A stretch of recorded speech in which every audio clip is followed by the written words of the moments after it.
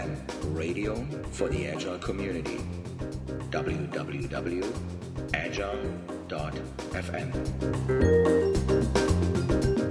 Thank you for tuning in to another episode of Agile FM. Today's guest is Yuval Yared, and he's an Agile coach and consultant with Agile Sparks. And his Twitter handle is Yuval Yared, and that is YUVALYERET, and all that information and a little bit more of an introduction to him is on the show page on Agile FM. And Yuval and I will be talking about Scrum with Kanban today. So this is our topic of this podcast. Before we get into the actual topic, let me introduce you here to Yuval. Welcome to the podcast, Yuval. Thank you, Jochen. Glad to be here.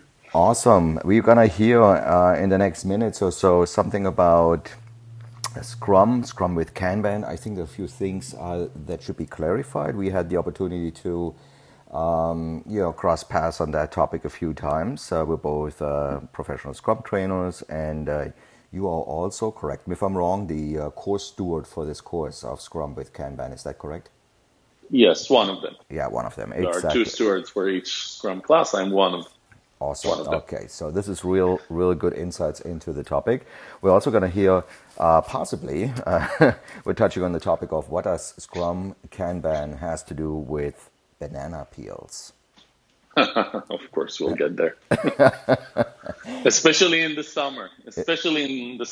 Yeah, in the summer, exactly. Maybe I don't know, watermelon or something. It has some specific aspects in the summer. Ooh, exactly, right. Okay, so let's get started with the topic. Some people might ask, hey, Scrum and Kanban, why are we mixing these two things together? Isn't there something called Scrumban? And what's the difference between those two things? Scrumban has been around for a long time, that term. And here's this course, it's explicitly saying Scrum with Kanban. What's the distinction here, Yuval? So, Scrumban, most people there are a lot of opinions on what Scrumban is, but most people see Scrumban as a way to take Scrum and move it towards flow. On the way, maybe taking away some of the elements of Scrum. Mm-hmm. In Scrum with Kanban, our belief, based on years of doing it in the trenches, our belief is that you don't need to take away anything from Scrum. You don't need to change Scrum. You need to, if you want to really succeed in product development or in whatever type of knowledge work you're trying to deal with, it helps to both have the empiricism that is enabled by Scrum as well as the flow that is enabled by Kanban, and those two kind of reinforce each other. Mm-hmm. So it's not about the transition away from Scrum. It's not about the transition away from Kanban. It's actually bringing the two together. Yeah, I think that's the main difference, at least in my view. Mm-hmm. Well, Scrumban always emerged in the language. When I spoke with people, always emerged as something folks refer to as a process. Then like the framework of Scrum or the process of Kanban, and then Scrumban was born, and it's like this brand new thing for a lot of people. It's like we do something very, very different with Scrum and Kanban. What you're describing is to build on top of the existing Scrum framework. Is that correct? Yes. Yeah. Yes. We basically take all of the Scrum events, roles, artifacts. They're all there in mm-hmm. Scrum with Kanban, but they're all also impacted. Some are impacted more than the others. Obviously, the sprint backlog, or not obviously, the sprint backlog is one of those that is impacted the most because we use Kanban to visualize and manage the flow of the sprint backlog. Same for product backlog and the whole,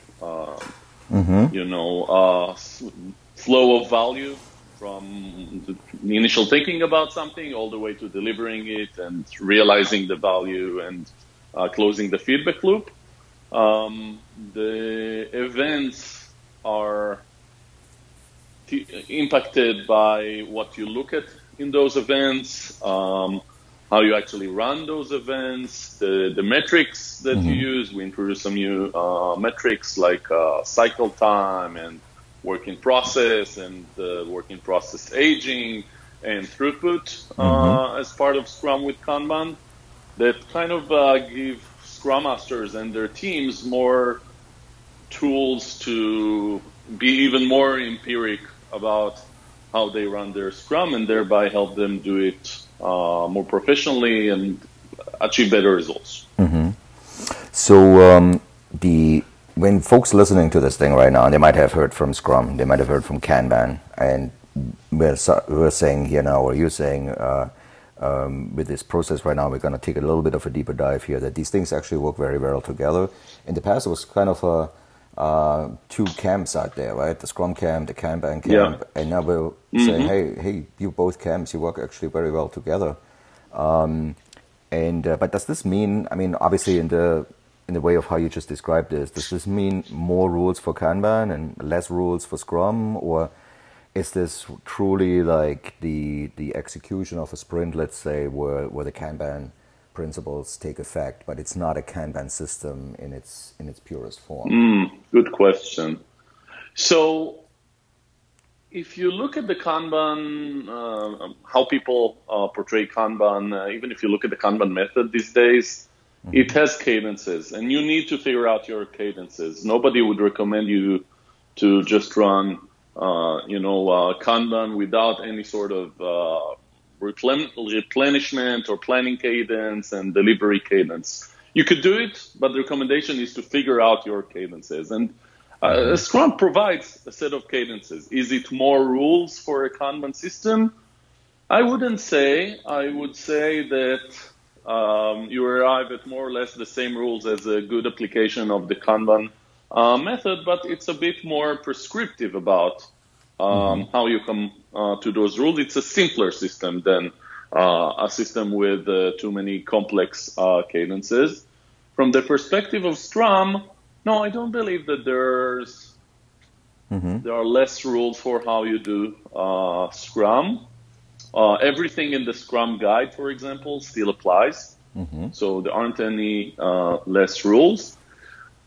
When it comes to how you apply it, it's not just about planning the sprint and then executing it using a Kanban system. That's not the way I look at it. At least to me, it's taking a wider perspective of the whole process, all the way from product owner working on the product backlog and doing refinement with the team, the Scrum team, and planning the sprint, how you do that, executing the sprint, how you do that, how do you create increments throughout the sprint, maybe just at the end of the sprint, how do you release those increments, ideally during the sprint, if not then when, and managing all of that flow of product backlog items from idea to cash, so to speak, or to knowledge, and whether that happens all within the constraints of one sprint, or is it something that you can have to continue to track throughout several sprints because your whole cycle time is currently longer? All of that are things that your Kanban system would show you. Right. It would be a full Kanban system that is full with WIP limits end to end, in my view. So no compromises on that, on that front. Yeah. So that's an interesting point, right? Because we have this flow-based system of Kanban, and we're introducing flow within the sprint.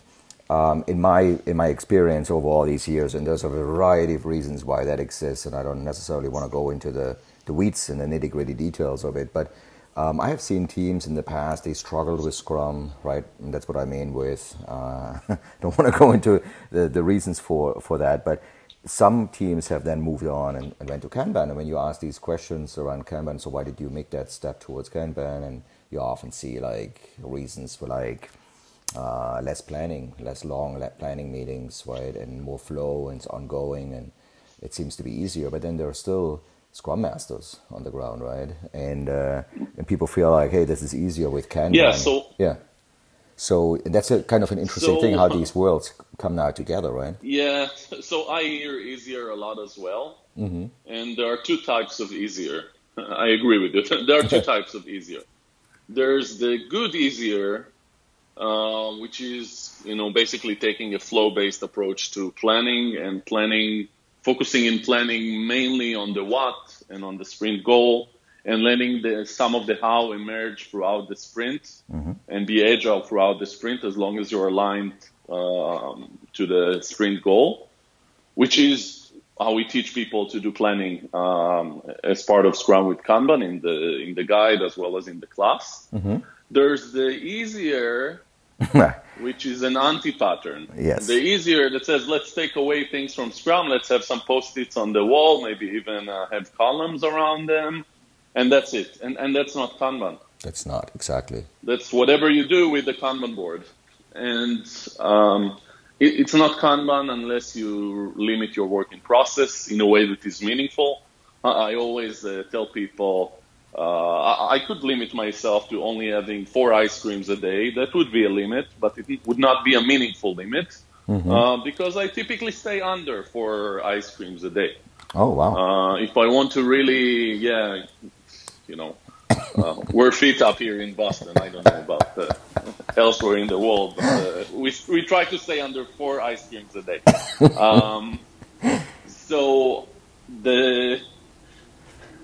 So back to the whip diet.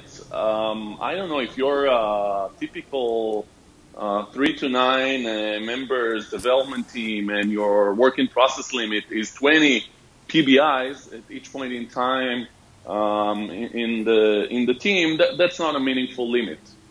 That's a whip limit, but that's not a meaningful limit. It's not going to be a meaningful diet or exercise. That's right. For the team. So you need to do something that will actually help you reduce the amount of working process. That's the only way to move from a swamp that could be a result of doing Scrum by the book. You could run a swamp or a mini waterfall within your sprint. That's part of the reason that Scrum practitioners and Scrum trainers are looking at Kanban and Flow to help those teams with those swamps. If you actually reduce the amount of work in process, you help the team move towards a river.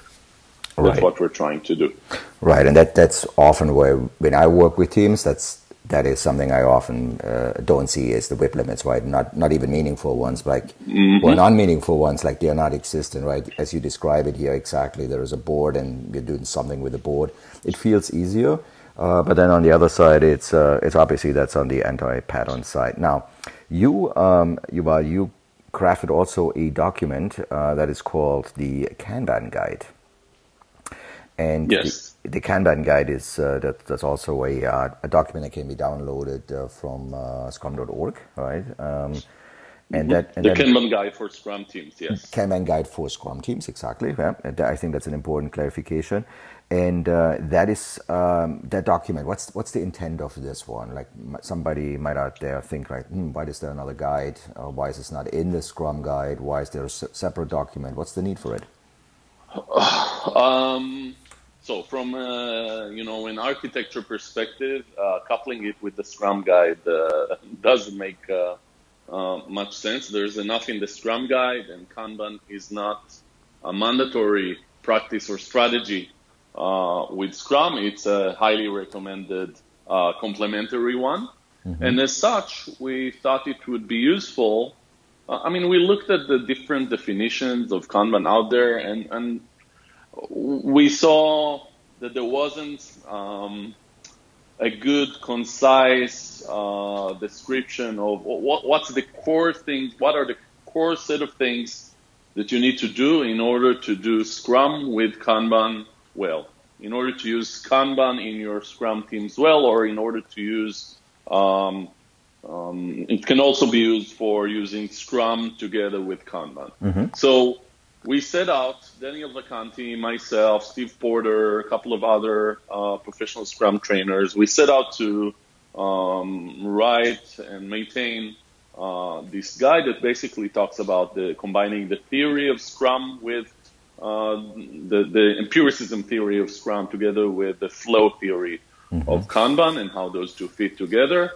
Then talk about the Kanban practices that are useful in a Scrum context, visualize your workflow, limit your working process, manage your work, manage the flow of work, and to inspect and adapt what's going on with your workflow over time.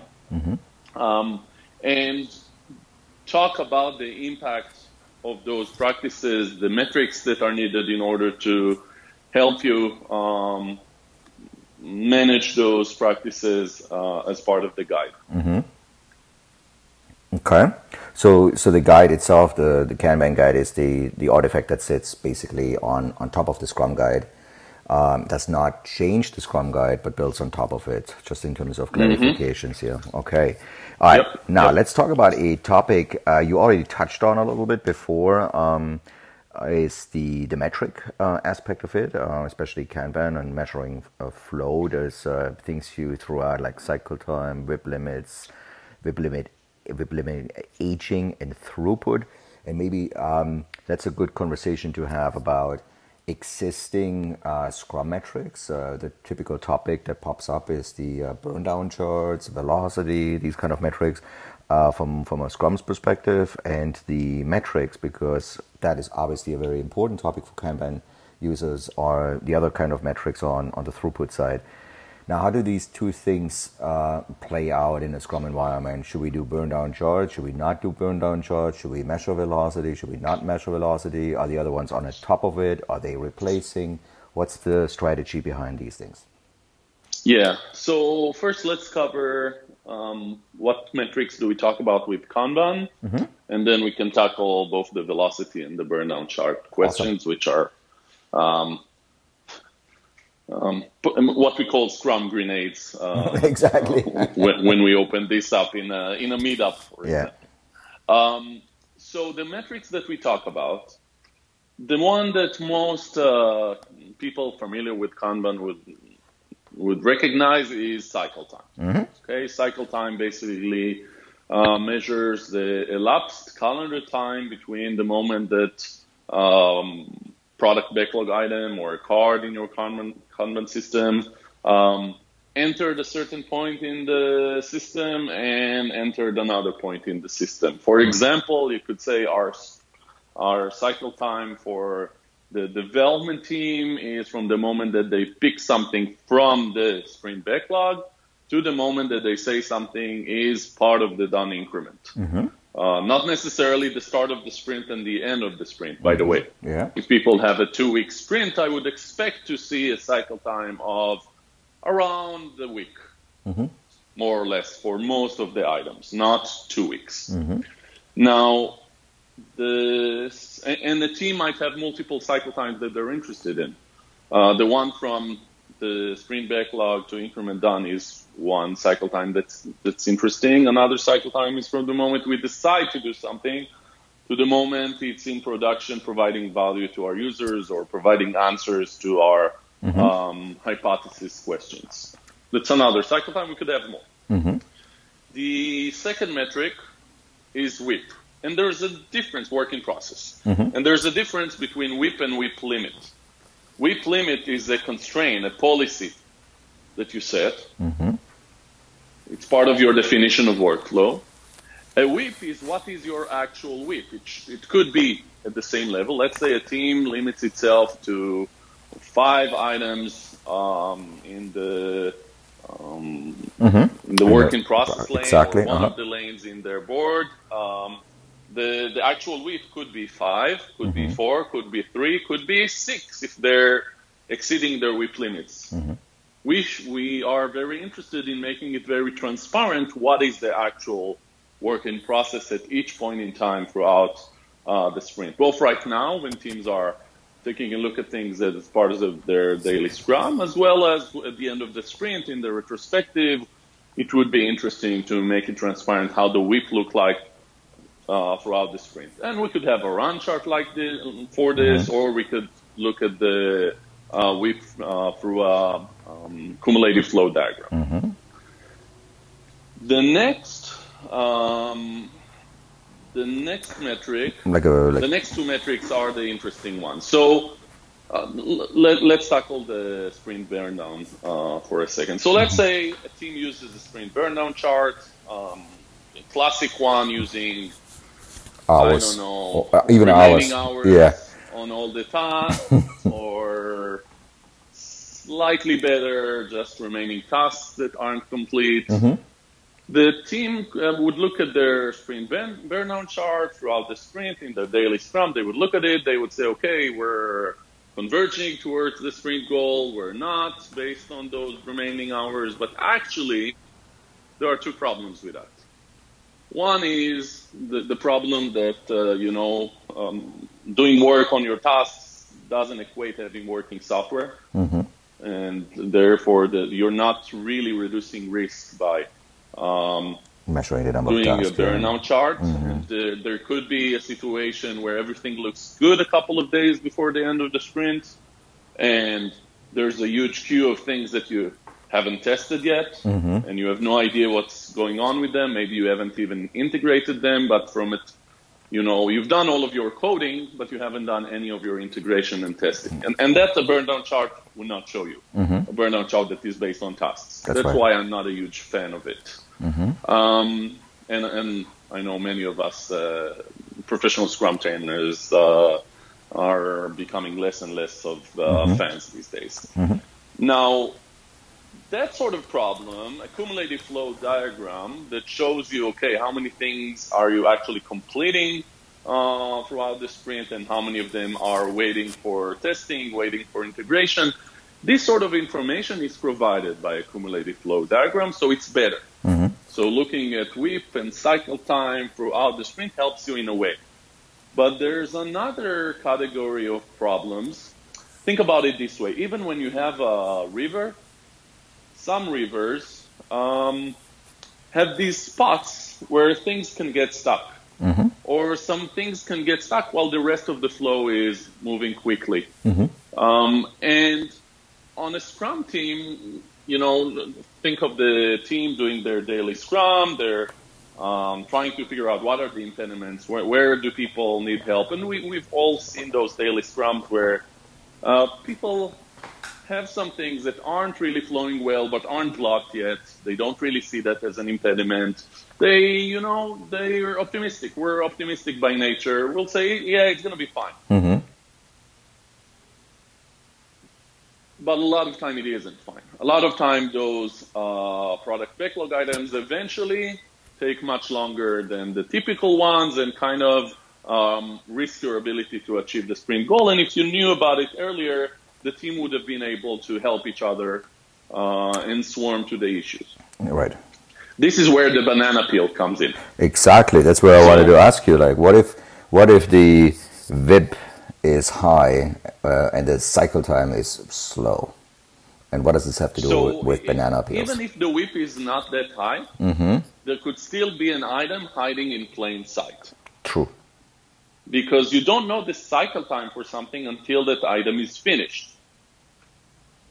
But you could predict, have a leading indicator to what the cycle time of an item would be. If an item is not really moving, if it's staying there in your process, if you have, for example, let's just say you have each product backlog item goes through a cycle of analysis, design, getting the test ready, then you code and do the automation, and then you do another lane for running acceptance test, manual acceptance test, and fixing the defects on it. Let's say those 3-4 lanes. If an item is spending days and days just in its first 1 or 2 lanes, that's a smell, right? The smell that this item is moving slower than the others, especially if you're a team with some experience and you've kind of learned, you know what? About 85, based on our numbers, our cycle time numbers, about 85% of our items, they actually make it through the whole process in 5 days. So if an item is already in our process, has aged already for 3 days, and it's only early on in the process, that's a smell that that item is probably going to have a hard time getting to the finish line unless we do something about it. Mm-hmm. And that smell is something that we want to make transparent in our Kanban system, whether it's through a very smelly banana peel that we put on the card. As there's this one legendary team that has put a banana peel on each product backlog item as they pulled it from the sprint backlog. And therefore, especially in the summer, there's a smell after a couple of days, and it goes black after a couple of days. That's right. And focuses the team on it. But even if not, there's a way in Jira to portray items that are aging. There are ways to do that in Linkit. Most good Kanban tools provide you with a way to see that information. Daniel Vacanti, provides a tool called Actionable Agile Analytics that shows the WIP aging chart, which is the state of the art on how to see this sort of information for all of your work items. So basically, you have a way, regardless of how you do it. What you want to do is to manage the aging of your working process. So that's our third metric. But all of these tools don't satisfy what the banana peel is satisfying, and that is that other sense of smelling. Yes. So that would be the next level of tools. I'm waiting for those 80-inch touchscreen TVs with the smell function. Until then, we'll probably need banana peels. Awesome. Yes. So the fourth one is throughput. And the main difference between throughput and velocity is that throughput just looks at the number of items that the team that cross a certain lane on the team's Kanban system per time period. So if we use the sprint, for example, the throughput of a team throughout the sprint can be, I don't know, in the last sprint, our throughput was 10 items, 10 PBIs. And in the sprint before, it was 8. In the sprint after, it was 12. What's the big difference between that and velocity? First of all, it's easier to measure throughput than it is to measure velocity because we don't care about the size of the item. We don't need to size items in order to calculate throughput. And the other interesting thing is that looking at data from dozens of teams from different organizations, the Kanban community started to realize that throughput is actually as accurate and even more accurate or more reliable as a prediction or forecasting tool than velocity, which is counterintuitive, right? True. If we just count the cards instead of taking into account their sizes, how come it's a more predictive tool? And the reason is, there are a couple of reasons for this. One is that we're not that great in estimating the size of items. That's one aspect. The other aspect is that when people start to measure velocity, there's a game going on how do you increase your velocity, unless you're very, very careful in how you lead those agile teams and how you treat this measure of velocity. That's right. So once teams start to see it as something that they're measured upon, it becomes a less effective forecasting tool because it's not as accurate anymore. And the third thing is that once you realize the flow on many Scrum teams or any sort of team is influenced dramatically by delays, not just by the actual amount of work. Once you realize that the flow efficiency on most knowledge work, product development, marketing teams is actually in the low teens, 15, 20, 30, 40% flow efficiency, meaning 60 and more % of the time an item is just hanging there, being delayed in between the steps in the process because we're waiting for something, we're waiting for somebody, we're ending off something. in those situations, the size, our estimate of size, is not as relevant. Mm-hmm. It's not a good predictor for our future actual throughput. Yeah. So, bottom line, one thing we recommend teams do is you have all of this information. If you're using Jira, for example, or DevOps, FS, Raleigh, whatever, you can get a chart that shows you your velocity over the last couple of iterations and how stable it is, what's your standard deviation on it. Mm-hmm. And you could do the same chart just by using a count function rather than count the product backlog items rather than an actual velocity. Mm-hmm. And look at the standard deviation and the stability on that as well. And for most teams, the stability on the count-based chart is actually better. Mm-hmm. I can see that. Part of the trick, by the way, is that teams do right sizing anyhow. It's not that they don't do any sort of estimate. They just estimate whether an item is good enough for them to bring into the sprint, and if it's not, they break it down. And once people start to use sprints that are around 2 weeks, there isn't a huge variance of what items would actually fit into the sprint. Mm-hmm. So right sizing is the practice that helps us just use throughput and have it be as good as or even better than velocity in many situations, in most situations. Maybe your team is different. Yeah, empiric approach to it. Try to understand what's going on. Yeah. Yuval, this is actually exactly an interesting point you just made at the end. Like, try it. Everybody's different and so on. And I think the beauty of this approach is what we're hearing here from you about the Scrum with Kanban is the fact that teams can experiment with this, right? So it's really not a disrupt to your Scrum process. For all the teams out there using Scrum and they are like looking at certain other aspects of Kanban, here's an easy way to experiment with some of those things. Maybe use a metric. It's not necessarily contradicting with everything you're doing. So it's a transition and an experiment, which is obviously something we would love to see in Scrum environments like all the time. But that would be a great way for teams to experiment with some of those Kanban metrics, maybe even banana peels, maybe even whatever comes to mind in terms of measuring these kind of things, and maybe go a little bit with 2 tracks in the beginning and make this comparison, team by team, and see these experiences they have in the metrics and really compare them to each other and see how to proceed. This is a very interesting kind of approach, and I know you travel, the country, the world. Putting these kind of ideas out there. You, as we said, you're one of the course stewards on this course, Scrum with Kanban. There's a lot going on in the certification things. You offer courses. All of the links to you and your work is going to be on the show page when people go on agile.fm.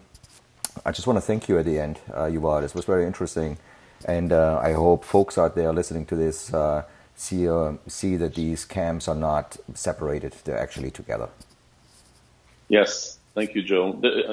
I think that's the key point. It's not just, that the camps are together, it's also within organizations. You probably see a lot of organizations where there are the Scrum teams that do product development, there are the Kanban teams that do reactive maintenance support, and part of the goal, the theme of what we're trying to do in this initiative within the Scrum.org world is to get the people that are doing Scrum inside organizations to take some Kanban, bring some Kanban flow into their process, and get those people that are doing Kanban to do some of Scrum and not just look at it from, across the chasm or across the bridge. Mm-hmm. Awesome. Thank you, Yuval. Thank you, Joe. Thank you for listening to Agile FM, the radio for the Agile community. I'm your host, Joe Krebs. If you're interested in more programming and additional podcasts, please go to www.agile.fm. Talk to you soon.